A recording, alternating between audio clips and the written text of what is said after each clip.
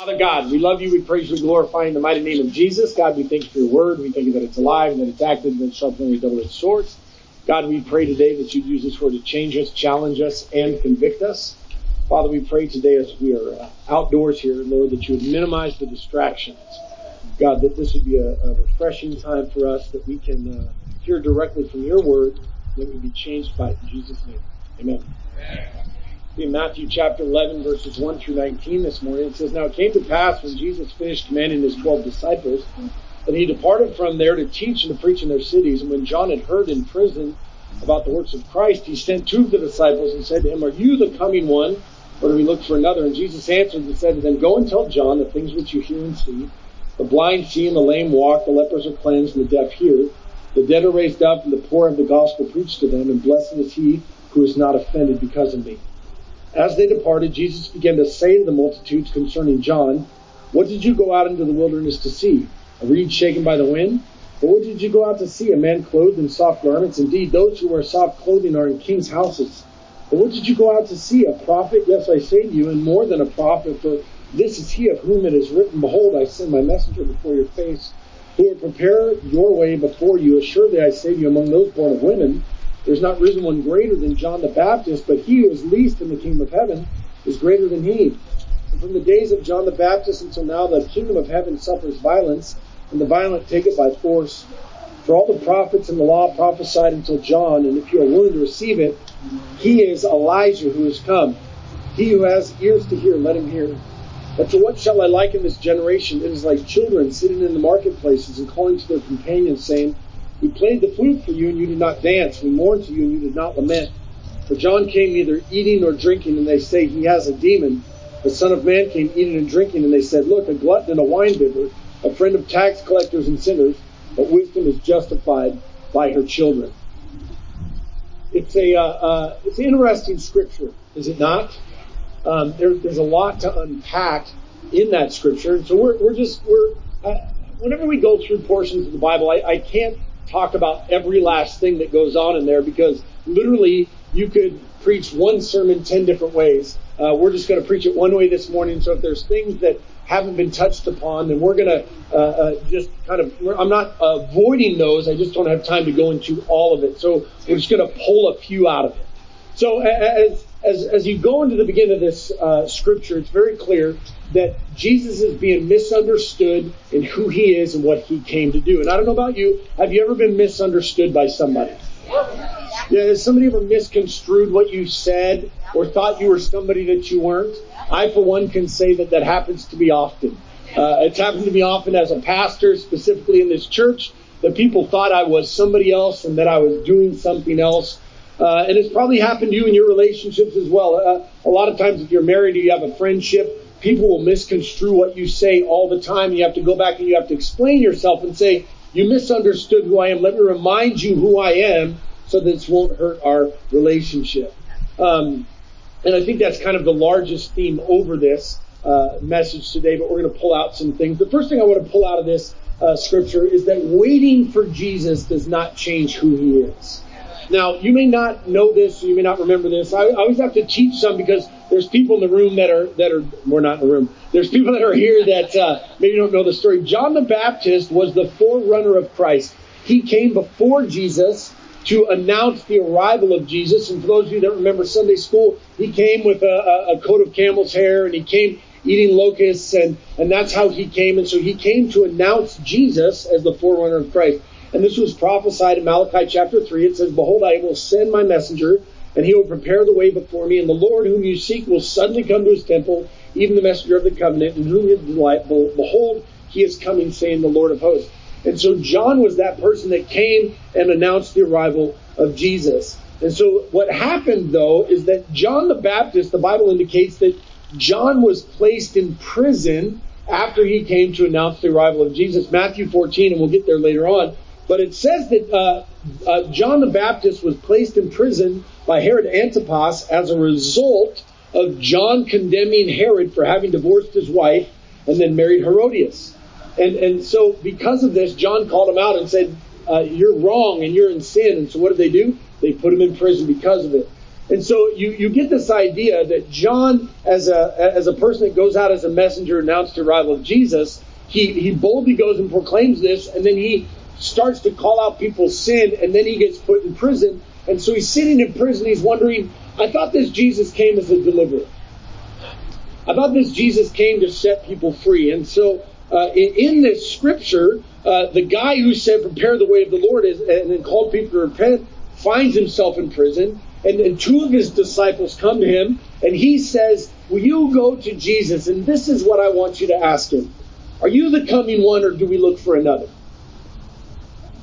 Think about it. Jesus came on the scene, but before that, John was the one that said, Jesus is coming. And he even said, behold the Lamb of God, the one who takes away the sin of the world. He said this when he saw Jesus. He gets put in prison, and then after being in prison, his mind starts to change, and he goes to his disciples, and he says, go and ask Jesus, are you the coming one, or do we look for someone else? He knows that God has sent a deliverer, but he finds himself in prison. He says, you know what? I thought this Messiah was supposed to be a deliverer, but it doesn't seem like he's delivering me. Here's the truth. When you have hope in something that you don't see happening, it can easily turn into despair. It can wreck your heart, and you think things that aren't true, and you create narratives in your head that aren't connected with reality because you're isolated from everybody else. And you get this idea in your mind, like, well, maybe Jesus isn't who he said he was. Maybe we should start looking for somebody else. I mean, Jeremiah himself, he complained that he thought God had deceived him. Jeremiah 20 verse 7, he says, O Lord, you induced me, and I was persuaded you are stronger than I, and have prevailed. I am in derision daily. Everyone mocks me. Even the best Bible characters lost hope at times and said, man, God, are you really who you said you were? And I will tell you, I believe that it's human to do this. John is in prison, and he's wondering, are you the guy? Are you the one? Because I thought deliverance wouldn't look like me being in prison.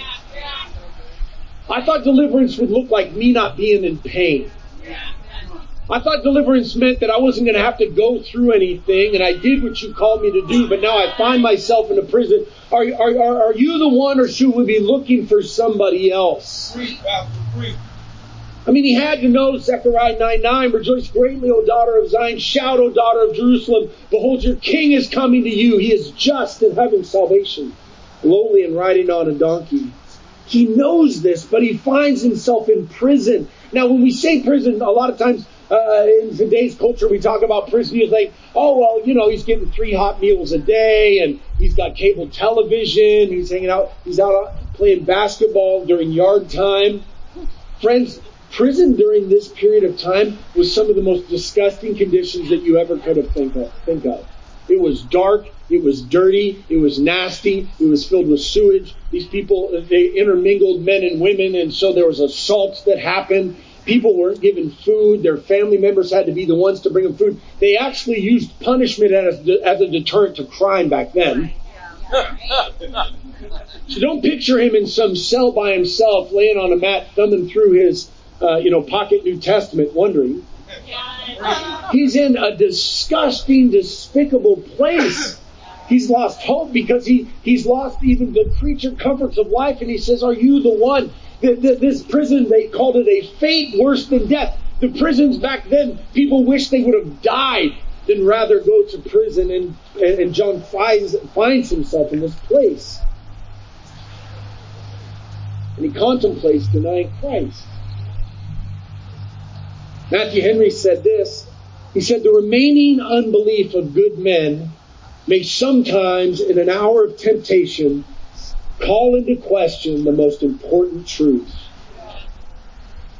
What do you do when you see that Jesus you expected isn't the Jesus you see? What do you do with that? And if we were honest, many of us can identify with that prison experience of John. Being in a place in our lives where we're looking at the circumstance around us and we say, man, where is this Jesus? Where is this deliverer? Where is this healer? Where is this one, this magnificent one that I've heard preached, and this magnificent one that I've seen people talk about in the songs and the stories and everything else, but I don't see him. I'm in prison. It's dark and it's smelly and everybody's abandoned me and I feel like I'm alone and I feel like I'm never going to get out of this place and nobody cares. Is he the one, or should I be looking for somebody different? Come on now. We're locked up, sitting in some sort of prison, questioning our faith. Is he the one, or should we be looking for some other deliverer? Because when you're waiting, you think and feel like God is never going to show up. I get it, man. Paul probably felt that way when he was beaten and whipped in prison. But this is what I'm going to tell you this morning. You don't get to give up. And you are not going to give up. Some of y'all are sitting here this morning and this word is resonating deeply in your hearts because you identify with that emotional, spiritual prison. You've been calling out to God, and I'm telling you right now, prophetically, in the name of Jesus, you are not going to quit. You are not going to give up. Why? Because the Bible says in Philippians, being confident in this very thing, that he who has begun a good work in you will complete it until the day of Jesus Christ. Just because you haven't seen the deliverance, just because you haven't seen what you thought you were going to see, Jesus will eventually show up and he's going to deliver you from that prison. You're going to raise your hands in praise and you're going to say, my God is a deliverer. My God is a king. He is the one that sets free. Amen. And then I want to tell you this morning not to look at your circumstance. Don't look at that prison. Look at God. Look at what he can do. I will also tell you it's normal to feel that way. I'm just admonishing you today in the name of Jesus to not give up. The Bible speaks to this. It says in Galatians, and let us not grow weary while doing good, for in due season we shall reap if we do not lose heart. I know many of people that lost out on the reaping because they gave up. They left the field before the crop came to fruition. They stopped watering because they thought it wasn't going to grow. They pulled it out by the roots and said, this thing has lost it. We no longer need to do it. Isaiah 40 verse 30 says, even the youth shall faint and be weary, and the young man shall utterly fall. But those who wait on the Lord shall renew their strength. They shall mount up with wings like eagles. They shall run and not be weary. They shall walk and not be faint. You've got to remind yourself of what God has done. You have to do this. And John's in prison. He's questioning his faith. He sends these two disciples to see Jesus. And I love this, man. I don't know why, but maybe it's just because I'm sarcastic, but I always picture Jesus with a little bit of a sarcastic. Jesus was funny, man. Don't think that Jesus wasn't funny. When he says a camel going through the eye of a needle, that's funny. And so I picture Jesus. He's hanging out. These two disciples come up. And so Jesus says this to these two disciples. He goes, why don't you do this? Why don't you go and tell John the things which you hear and say? Why don't you go and tell John that? The blind see and the lame walk. The lepers are cleansed and the deaf hear. The dead are raised up and the poor have the gospel preached to him. Go and tell John that. And then ask him whether or not I'm the one. Ask him whether or not he should go looking for anybody else. He might be in prison not seeing what's going on, but why don't you remind him of what's going on outside of his prison? Basically, what I've been saying and doing should be proof enough that I am who I said that I am. I mean, at this point in Jesus' ministry, he had already turned water into wine. He had healed an official's son. He had drove out evil spirits. He had healed Peter's mother-in-law. He had healed many that were sick and oppressed. He had the miraculous catch of fish. He cleansed a man with leprosy. He healed a centurion's paralyzed servant. He heals a paralytic who was let down from the roof.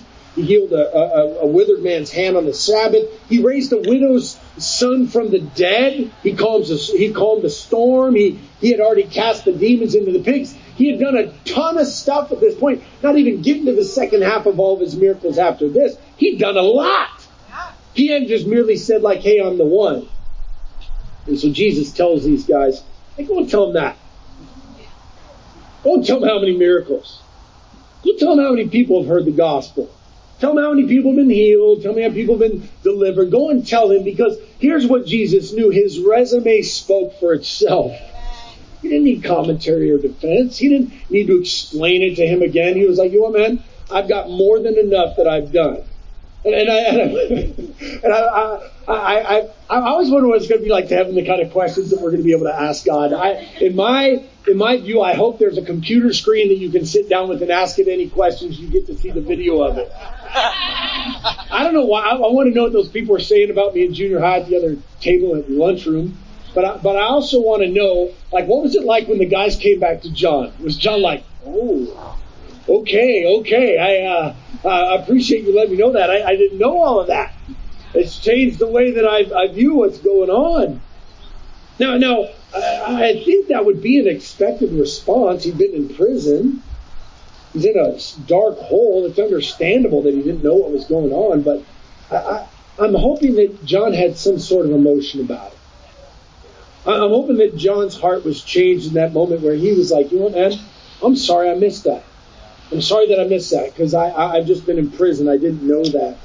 I mean, this is what was promised in Isaiah 35. Say to those who are fearful-hearted, be strong, do not fear. Behold, your God will come with a vengeance, with the recompense of God. He will come and save you. Then the eyes of the blind shall be opened, and the ears of the deaf shall be unstopped, and the lame shall leap like a deer, and the tongue of the dumb sing. For water shall burst forth in the wilderness, and streams in the desert. These are promises of Scripture. Think about this. This time in the Bible, they call it the dark years between Malachi and Matthew. There was 700 years where God didn't speak. 700 years. And you imagine those times in those years where generation after generation, and they never saw the Spirit move, and they never heard God speak. I guarantee you many people fell away from serving Yahweh. We find ourselves in this season where it seems like everything's changing around us. It seems like the world is not going to be how it was to us previously. And some of us lose heart and we say, man, what is the future going to look like? He's coming on the clouds. Kingdom will bow down. We can't lose heart, man. We can't lose heart. Just because we don't see the deliverance today doesn't mean the deliverance isn't coming. We can't lose heart and forget what God has done. John was reminded, he got back on track, he stopped second guessing. And so I ask you this morning, do you need to be reminded? Do you need to remind yourself of what God has done? And I get it, when we get into a rough patch, when we live in the prison of our own mind, we start to think in our own minds, man, is Jesus really who he said that he is? Now, if you're anything like me, a lot of times when I go through those doubting periods, whether they be for weeks or months or years, I always look back on it years later and I see that God moved during that season. I just couldn't understand it. I couldn't see the fingerprints of God on it. I thought because it wasn't happening the way that I wanted it to happen, that it wasn't God moving, but God was actually moving. I just didn't have the spiritual discernment to understand it. I want you to say this morning in your heart. For he who is mighty has done great things for me, and holy is his name. Hasn't God done great things for you in your life? Even if you're in a different season right now, can you testify that God has done great things in your life? Amen. Didn't he save you? Yeah. Didn't he redeem you? Yeah. Hasn't he placed you in a body of believers? Yeah. Hasn't he given you friends? Some of y'all need to be reminded that he gave you that spouse that you prayed for. Yeah. And now you've forgotten to love that person that God has sent you. You're not thankful for them anymore. Your kids are doing well. You have a job. You got a car that runs. But you've gotten yourself into this place where you're thinking about what he hasn't done instead of thinking about what he has done. You're putting God to a test and saying, God, I used to love you. I used to serve you. I used to follow you based on what you did in this season. But right now I find myself in a prison and I'm not going to do that anymore until you do this. Don't worry about what he hasn't done. Remind yourself of what he has done. God is faithful. He is powerful. He is mighty. He is a healer. He is a provider. He is a lover. He is. I remember when I was back in college, and many Friday nights, I spent my dorm room worshiping alone. Because I didn't want to do what everybody else was doing. I didn't want to do it, man. I literally in college, I would sit at my desk and I would draw and I would play worship music. I would just worship God. Many nights I would take my little book and I would find somewhere on campus with a piano and I would just go down there and worship for a couple hours.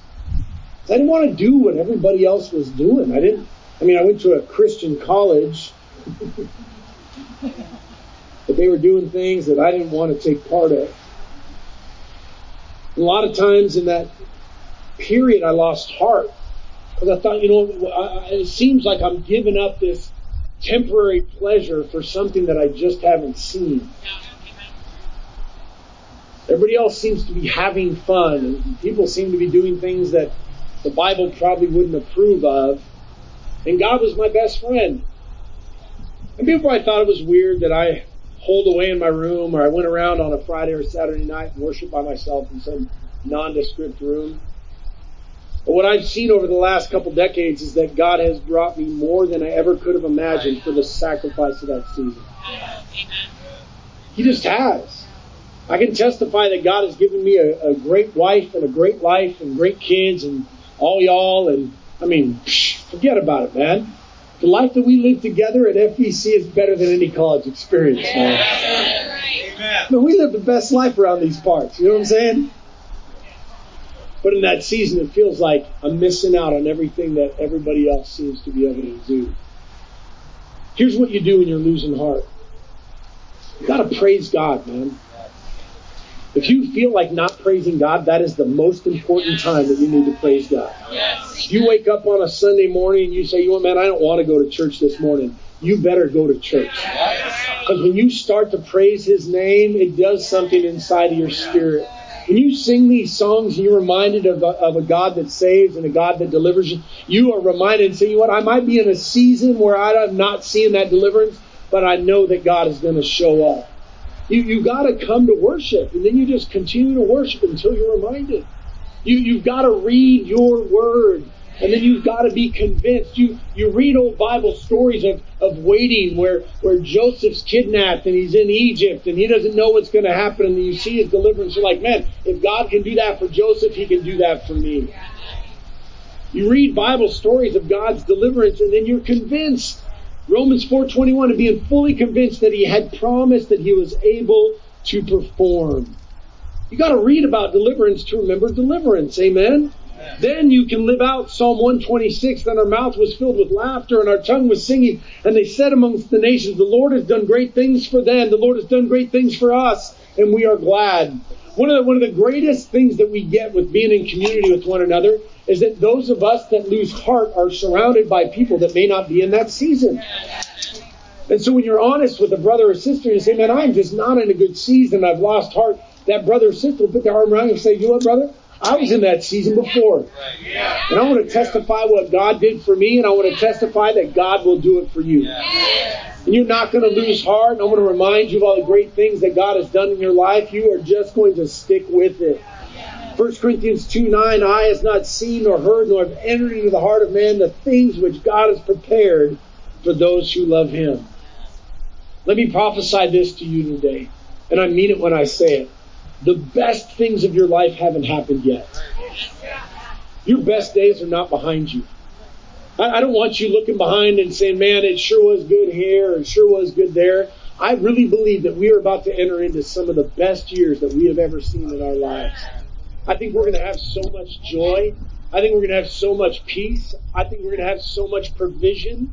We're going to see God move in such miraculous ways that we've never seen Him move before. It is a great time to be alive.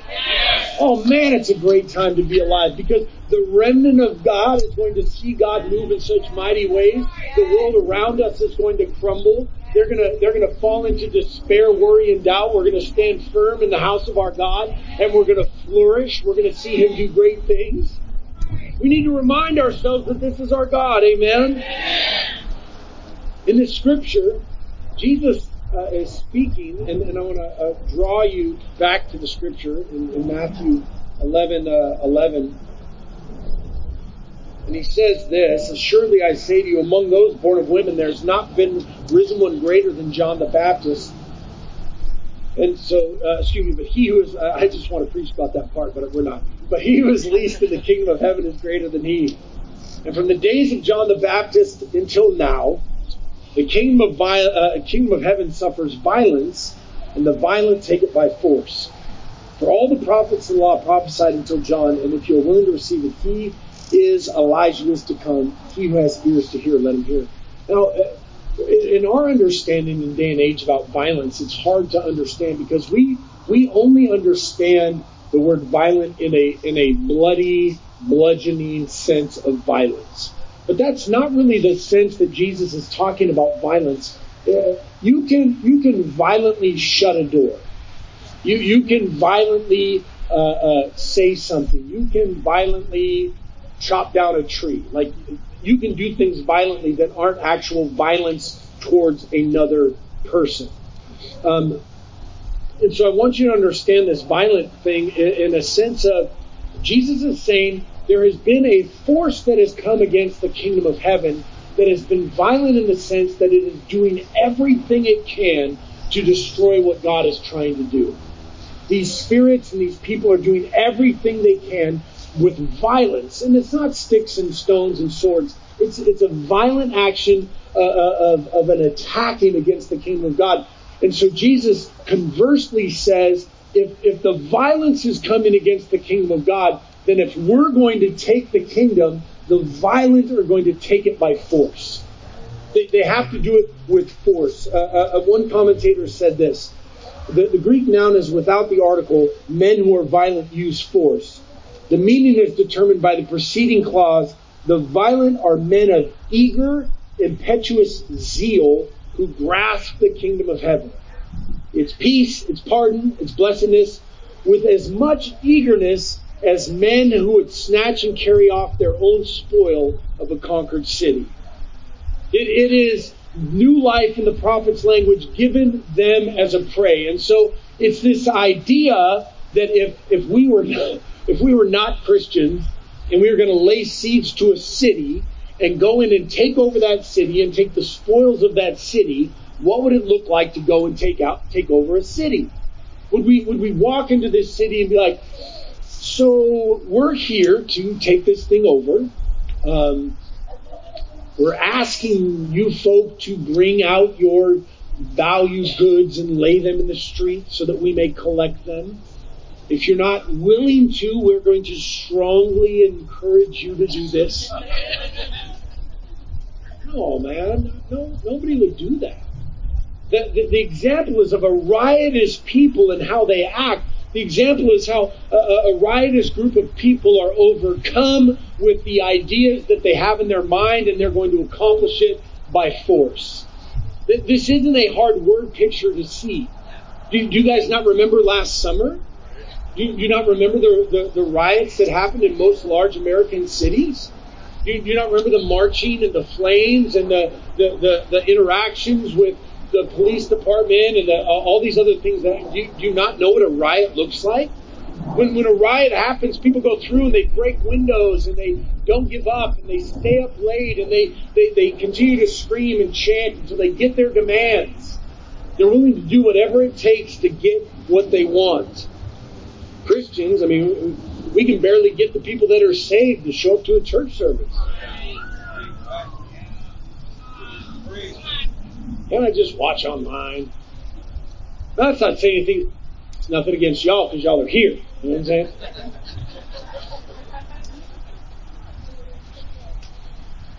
Another commentator said it this way: the spirits of men are so excited and animated by a desire after this kingdom that as it were attacked like a besieged city, men of all sorts pressing to get into it with a violence like that of men who are taking a place by storm. This is what Jesus is saying in this. If you want to see the kingdom of God, it's going to take a violent act. It's going to take more than just sitting around and talking about it. It's going to take more than a Facebook post. It's going to take more than morning Bible reading. If you want to see the kingdom of God, you've got to have a forceful, violent, pushing, attacking, by whatever means necessary, we're going to do it. The law and the prophets were until John. Since that time, the kingdom of God has been preached, and everyone is pressing into it. At what level of violence are you willing to take hold of the kingdom of God? How drastic? See, some people will give up something right away.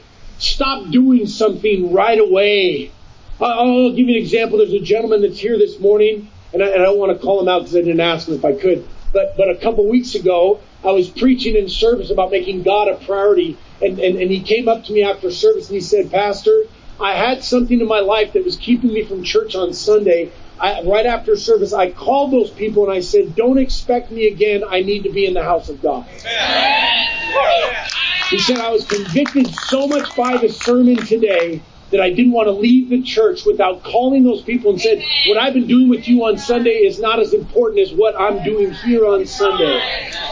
And bless God, he's still here this morning. I'm unbelievably proud of him. That's violence.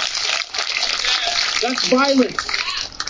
That's what violence looks like. It says, you know what, I'm doing something drastic. I'm not going to live the life that everybody else is leading. I want the kingdom of God in my life. I want to see Jesus move in my life. I need it because of my wife and because of my kids. I need it more than anything else. And whatever this violence looks like, I'm willing to do it because I want to see the kingdom of God. I have to constantly remind you of this, but friend, you are secure in your salvation. And for some reason, people misconstrue when I get all fired up that when I'm talking about sin, that one sin is going to lead you into destruction. Now, I'm not encouraging you to leave the service today and say, well, Pastor said one sin isn't going to leave us in destruction, so let's go do it, man. Let's go make it happen on this Sunday afternoon. This is why I talk about sin as much as I do, is because I sin on average probably every day. I really do. Now I will tell you as your pastor, if I tell you that I sin every single day, the sins that I commit daily are not actionable sins. What happens in the sins that I live in my life are typically sins that start in my mind. A thought will come in that is a despicable, disgusting thought that is something that the devil would love for me to take action on.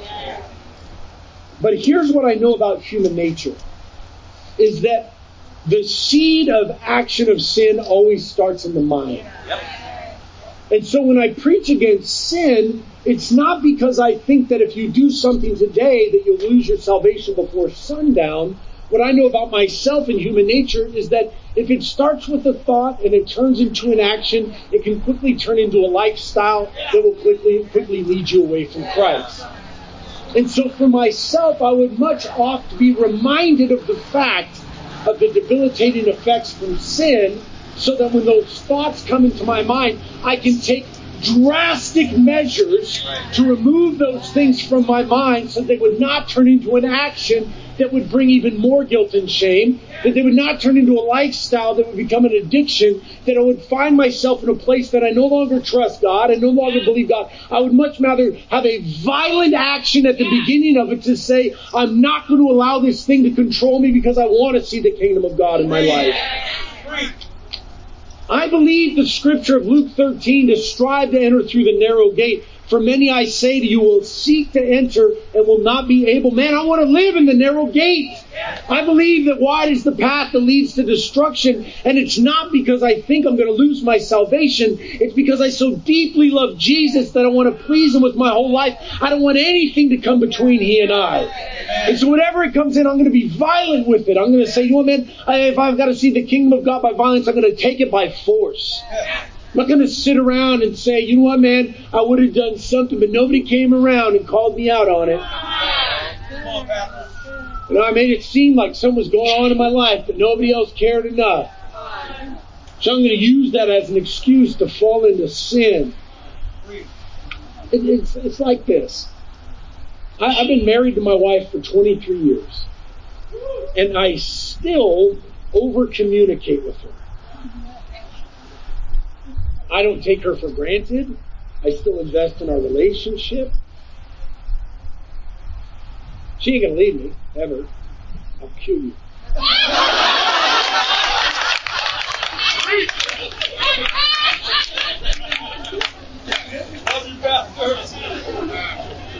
I'm the same way with my kids. Yep. I hug them, I kiss them, I encourage them all the time. And I know if I went a week without hugging or kissing my kids, they wouldn't say, Dad, I'm moving out of the house. I know if I went a week without hugging or kissing my wife, she wouldn't say I want a divorce.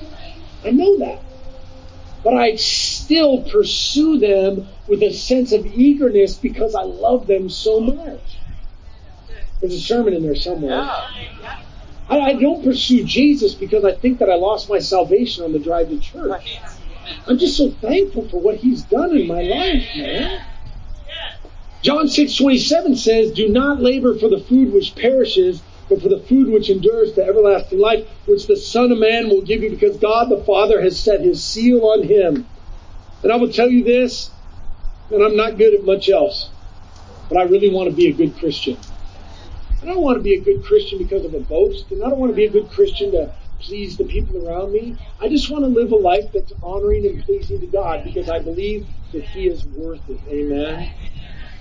The Bible says in Philippians chapter 2, verse 12, therefore, my beloved, as you have always obeyed, not as in my presence only, but now much more in my absence, work out your own salvation with fear and trembling. That's what it says.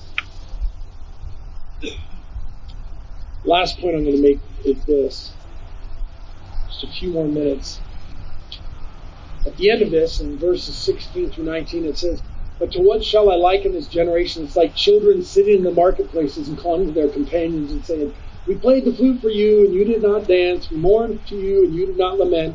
For John came neither eating nor drinking. They say, he has a demon. The Son of Man came eating and drinking. They said, look, a glutton and a winebibber, friend of tax collectors and sinners, but wisdom is justified by her children. Now, we're running out of time, but I want to quickly explain this to you.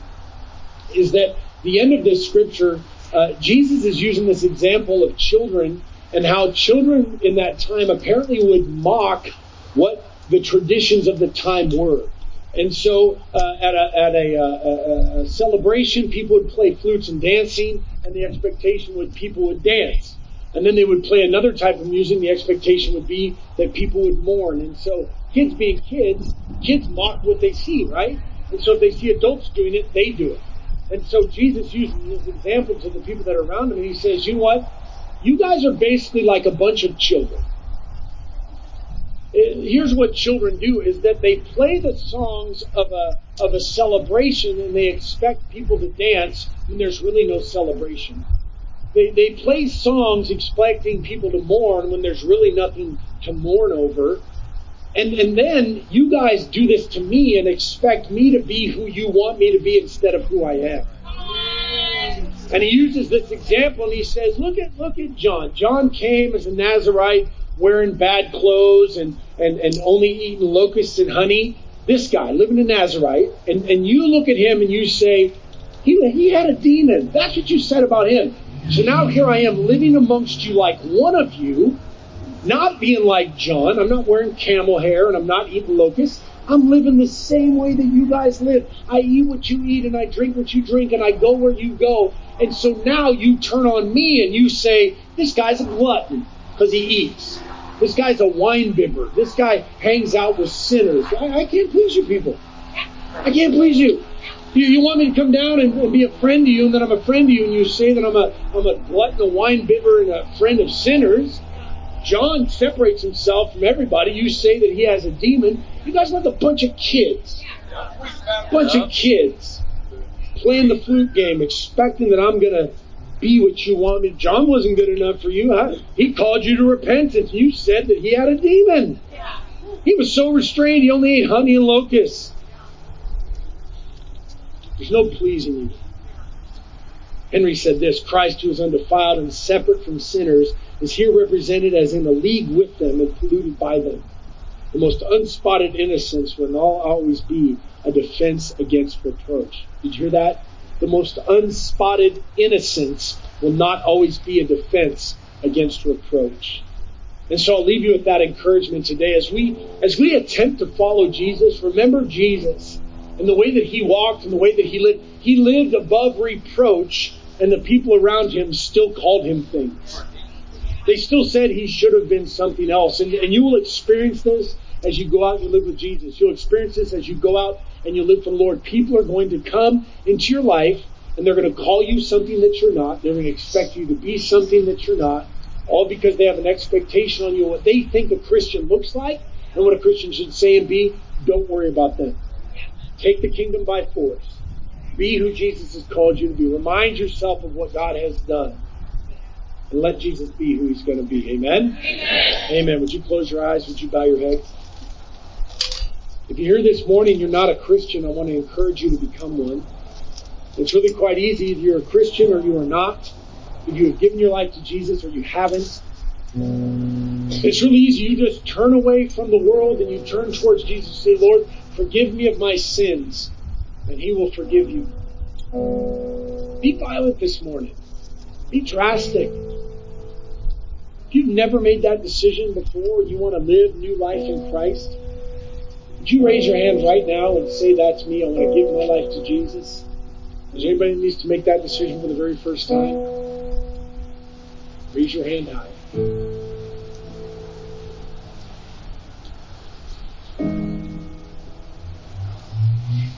And maybe you're in that camp of like, Pastor, I know I'm saved, but man, I'm far from Him. Real far. Today I need a violent action. I need to come back to Him with violence. I need to get away from this old life. I want to walk with Jesus again. I don't want some superstition hand in the air. Like today is the drastic day. This is the day that I'm going to make a big change. I'm going back to Jesus. If you need to make that decision today to rededicate your life, I want you to raise your hand this morning. See, that's me. If anybody needs to make that decision, I see that hand. Hallelujah. Anybody else? Violent.